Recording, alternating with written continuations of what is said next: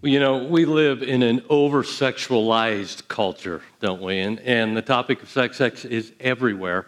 But it can be confusing because we get mixed signals at times. And, I thought, I can't imagine being a young person trying to grow up today and figure this all out. One of the topics that's been pretty common in our media over the last several months is the topic of sexual misconduct, sexual harassment, sexual abuse. It's touched the sports world, it's touched Hollywood, it's even touched the church. And I would hope that we would all agree that sexual misconduct, harassment, abuse in any form is unacceptable. And yet, you can listen to the words of some of our current songs, and it leaves you saying, what is acceptable and what is appropriate? For example, the top-selling song of last year, 2017, was Shape of You. Just a few of the words of that song say, I'm in love with the shape of you. We push and pull like a magnet do. Although my heart is failing too, I'm in love with your body. It's kind of awkward to hear in church, isn't it? And, Bruno Mars had a song last year that was also one of the Billboard's top hits called Versace on the Floor. Here are a few of the words to it. Oh, I love that dress, but you won't need it anymore. No, you won't need it no more. Let's just kiss till we're naked, baby. Versace on the floor. Oh, take it off for me now, girl. I don't even know what Versace means, but the rest of the words are pretty clear, At least they were to me. But, the world of professional sports, you can go to about any professional sports event today, and dancers are dancing very provocatively. Pornography is more accessible than it's ever been. And it's just really confusing, isn't it? I mean, what is acceptable? What is not acceptable? What is right? What is wrong? And I am not here to go on a rant about the evils of our society today, but I am here to very emphatically say that God is the one who created sex. God created it to be a good thing. God gave it to us as a gift. So that's why this series, over the next few weeks, the month of June, we're going to be talking about the topic of sex, what God has to say about sex. We desperately need to hear what God has to say about it. Now, sex will be an interesting topic in church, won't it? That's going to be a little awkward for some of us, maybe. And part of that's because of the different perceptions we all carry on this topic. Some of you, because of some baggage you carry from the past, feel uncomfortable with this topic. Maybe some of you are a little bit embarrassed or awkward about this topic. Parents, you may be thinking, ooh, this is going to be awkward with my kids sitting here. Or maybe you're saying, good that my kids are sitting here to hear this, Maybe some of you are surprised that we're talking about this topic in church. Well, perhaps some of you, when you've heard this topic in church, all you've heard about is that you've heard it condemned. Or maybe some of you are going, finally, one of Jerry's sermons that will actually keep me awake due to the topic. Something like that. But regardless of what your reaction is to this topic, we need to talk about it. We need to hear what God has to say about it. So we're going to lay a foundation for this series this morning and talk about 5 things that the Bible tells us that God has to say about sex. Now, I know this can be a sensitive topic, and I know that what we're going to say this morning and even in the weeks to come may stretch you a little bit. I'm hoping that it stretches you in a good way, though. I can assure you, God never intended the topic of sex to be taboo. The Bible speaks very openly about it. It speaks very positively about it. So we're going to begin this morning with how this whole idea of sex got started. It started with God. And I'm going to take you back to the first book of the Bible, Genesis chapter 2, and read you some verses, and then we'll talk about them and what they tell us about sex. So this is Genesis 2, starting in verse 18. Then the Lord God said, it is not good for the man to be alone. I'll make a helper who's just right for him. So the Lord God formed from the ground all the wild animals and all the birds of the sky. He brought them to the man to see what he would call them, and the man chose a name for each one. He gave names to all the livestock and the birds of the sky and the wild animals, but there was no helper just right for him. So the Lord God caused the man to fall into a deep sleep. While the man slept, the Lord God took out one of the man's rib and closed up the opening. Then the Lord God made a woman from the rib and brought her to the man. At last the man exclaimed, "This is bone from my bone, flesh from my flesh. She will be called woman because she was taken from man." This explains why a man leaves his father and mother and is joined to his wife, and the two are united into one. Now the man and his wife were both naked, and they felt no shame. There are 5 things from what we just read that we learn about sex, that we need to know about sex. So let's jump in. Here's the first one. Sex was God's idea. God saw that Adam was alone, and this wasn't working out. God had finished creating everything. He did that in 6 days. The Bible said that he saw that it was good. He saw the sun, he saw the moon, he saw the stars, he saw the animals, he saw the plants, he saw the fish, everything. And he said, hey, this is good. But then he saw Adam alone. And he said, this isn't good. This isn't a good thing. It's like you read, there's a contrast. And don't you think Adam noticed that? I mean, he saw the animals, and when he did, he saw them male and female. And he may have been thinking, hey, what's up with this, So God says, hey, Adam, I'll make a companion for you. Now, can't you imagine Adam going around the garden after God says that, thinking, what's a companion? What is that? Is it a 5-iron, Is it a Harley? What's a companion? So God made Adam's companion different from him. Very different. Quite different. The starting point, the foundation for this entire series is that sex was God's idea.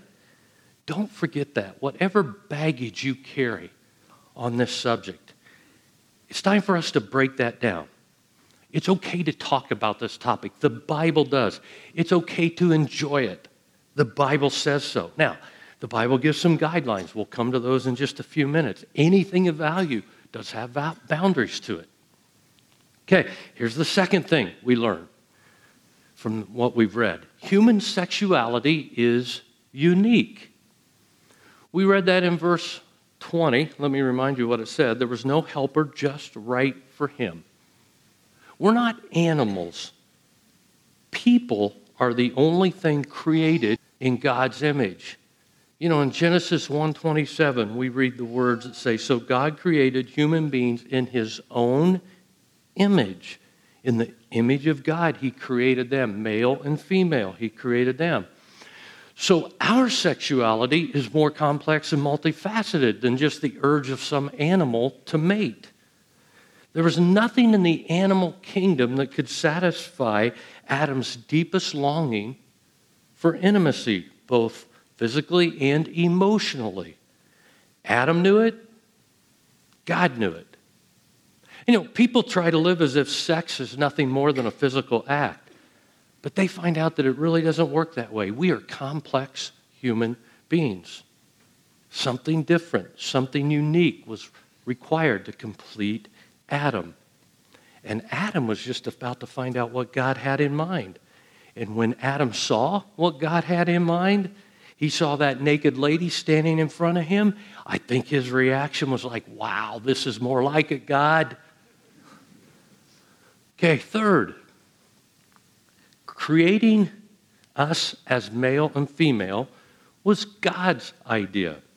As you read this, meaning what we read there from Genesis chapter 2, it becomes clear that God intentionally created humans, and he did so male and female. In other words, he created us sexual beings.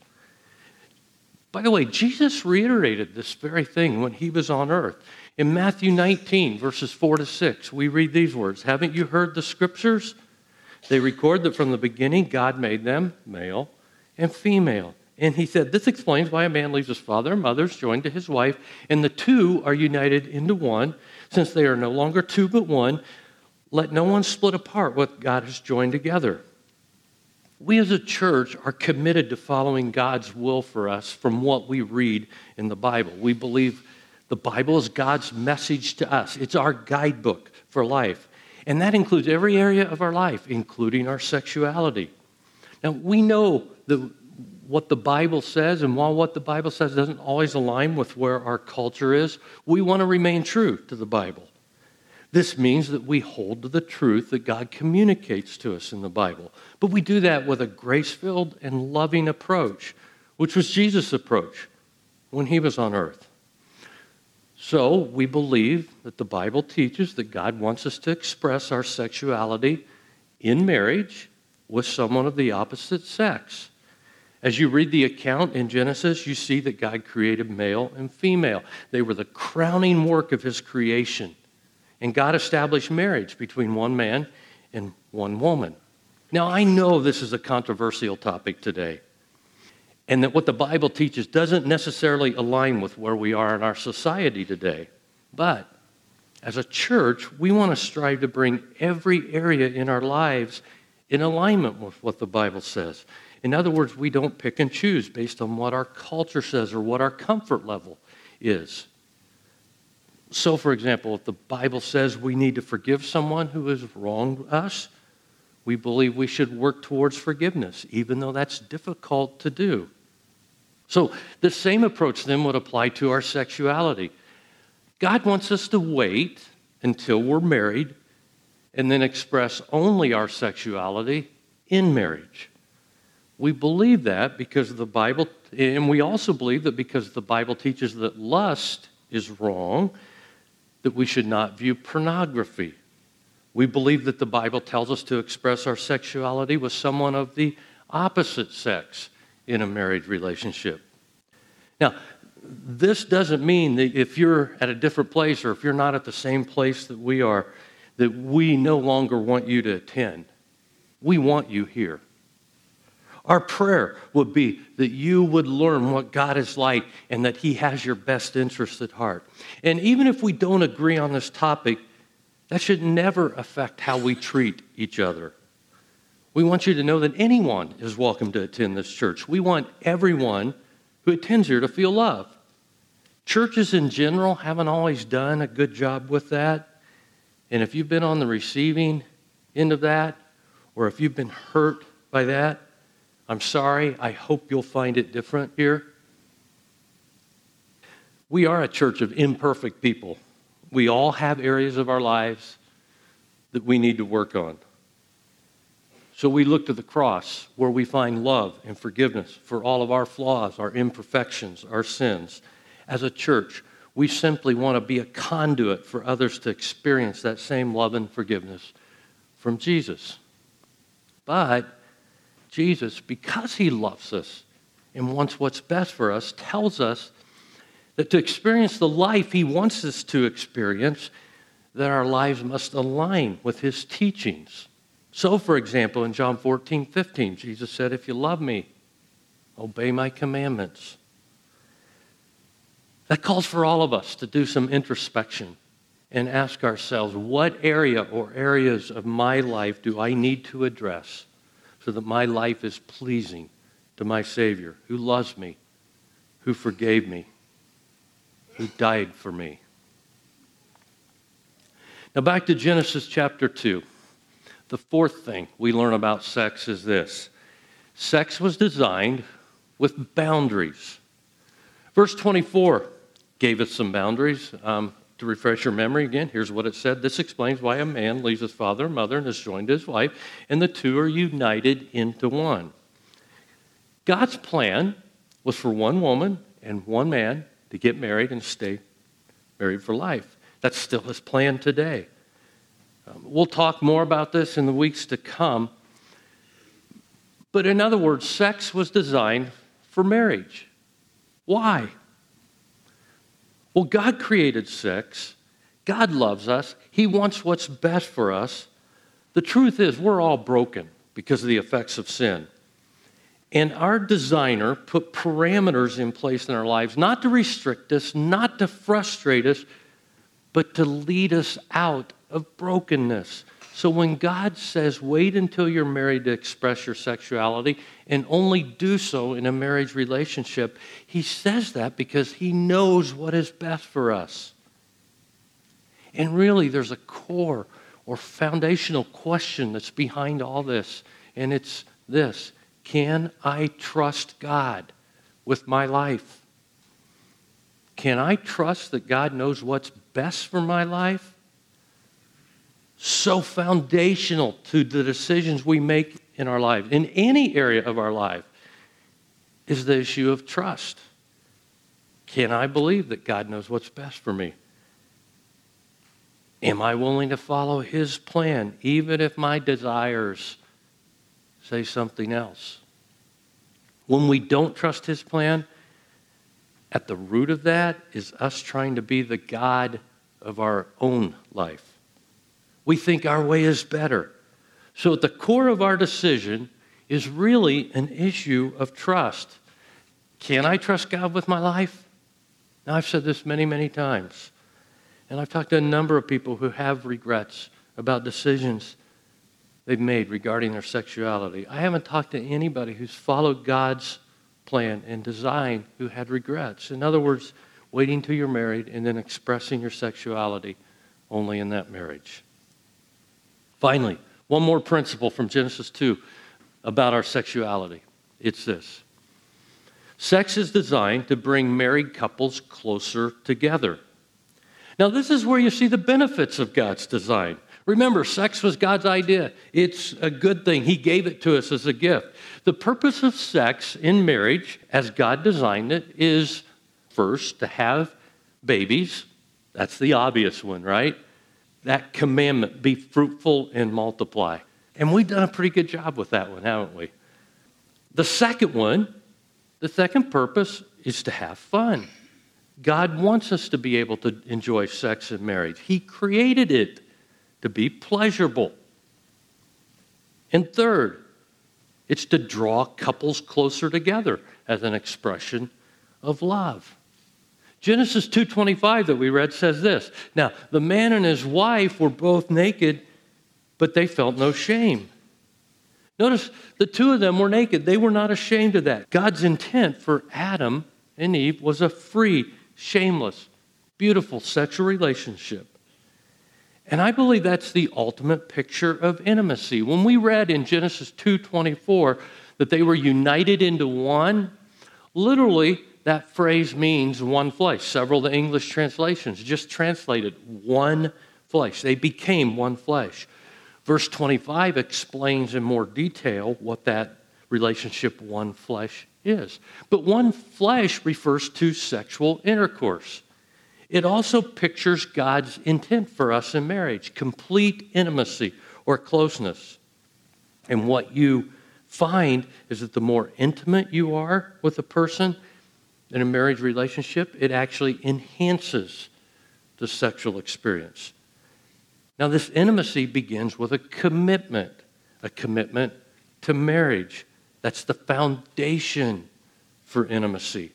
I'll be faithful to you till death do us part. That actually leads to intimacy, which then enhances our sexual experience. That's the way God designed it. The boundaries are there not to restrict you, but to enhance and to bring enjoyment. So it's not surprising at all that several years ago, the University of Chicago did a study and found out that married couples were more fulfilled sexually than those who lived together. Think about this practically. Any sport or game has rules, right? Why? To keep you from having fun? No, quite the opposite, to enhance your enjoyment. Can you imagine playing a game of Monopoly where anyone can take money from the bank anytime they want? You say, I've played with a guy like that before. Or can you imagine playing basketball where no fouls are called? You're thinking, yeah, I've been in a couple games like that too. But over the next 4 weeks, we're going to look into detail about what God says about sex. Now, to wrap things up this morning, I want to read you a verse from Romans chapter 12, verse 2 in the Bible. Here's what it says. Don't copy the behavior and customs of the world, but let God transform you into a new person. This verse is so appropriate for followers of Jesus as we live in a sex-crazed culture. We have to begin to think differently about the topic, the subject of sex. We receive so many mixed signals in our culture. And some of you, even going back to childhood, were abused. And that's a horrible, horrible thing. And maybe as a result, that has colored your view of sex your entire life. Some of you were raised in a way where sex was presented as something dirty, distasteful, shameful, so you're uncomfortable with the topic. God didn't create it that way, nor does He intended it to be viewed that way. Some of you have been bombarded with the messages of our world about sex, and so your view is very much out of perspective. Some of you are living in a way that God never intended right now. And if so, I would plead with you to do life God's way. Trust Him, knowing that He loves you and wants what's best for you. So we must begin to think differently, as Romans 12:2 says. Romans 12:2 applies to our sexuality as well. So how do we do that? How do we change the way we think on this topic? Let me give you 3 practical ways. Here's the first one to change the way you think. First, study. Get out a Bible and study every passage you can on the subject of sex. See what God has to say about that. I mean, when was the last time someone told you to study up on the topic of sex, right? Don't let the cultural thinking mold or shape your thinking or your actions. Now, in your message notes today, I've listed a number of Bible references that you can look up and read about this topic and see what the Bible says. In addition to that, there's some great resources out there. If you go to Right Now Media, it'll give you a biblical perspective on this topic. You can actually type the word sex in the search box and be safe doing that at Right Now Media. If you don't have an account, you can get one. We offer as a church to you free. Just go to our website, which is theridge.org, click on the menu button, go down to Media, and there you'll see how to sign up and establish an account for Right Now Media. And we provide this resource to you as a church free of charge. There's some great resources there. The first, study. Second, ask. Begin asking yourself some difficult questions. What is my attitude towards sexuality? Is it healthy? If not, why not? Do I need to change my thinking in this area? Do I see my sexuality as part of my relationship with God? Do I have hang-ups on this topic? If so, why? What changes do I need to make? What changes do I need to make in my relationships? Do I need accountability? Do I need the support of others? Do I feel loved by God? Can I trust God with my life? Since He is God and He loves me unconditionally, am I willing to surrender my life and my lifestyle to Him, knowing that He wants what's best for me? Those are some penetrating questions to ask. Then the third step is discuss. You may need to find a wise Christian friend or counselor and discuss this topic. You may even want to talk to a good Christian counselor. And so we can offer you some suggestions. Perhaps what you need is the support and help of others. And that's what we're here to do as a church. Call the church office, email us at info@theridge.org. We can tell you more about how you can talk with someone about it. Maybe what you need to hear today is God's grace, that God can give you a fresh start. Some of you are carrying some pretty heavy burdens. Some of you have some scars, some pains, some regrets. Honestly, some of you feel imprisoned to your past. But this is where we find hope. It's in the core message of the Bible, what we call the gospel. Thanks be to Jesus. Jesus died on a cross to take all of our past, all of our regrets, all our sins on Himself. And at the cross, you find forgiveness, unconditional love, cleansing, and wholeness. We want to be a church where sexuality is a beautiful thing, the way God intended it. So let's think biblically on this subject over the next few weeks.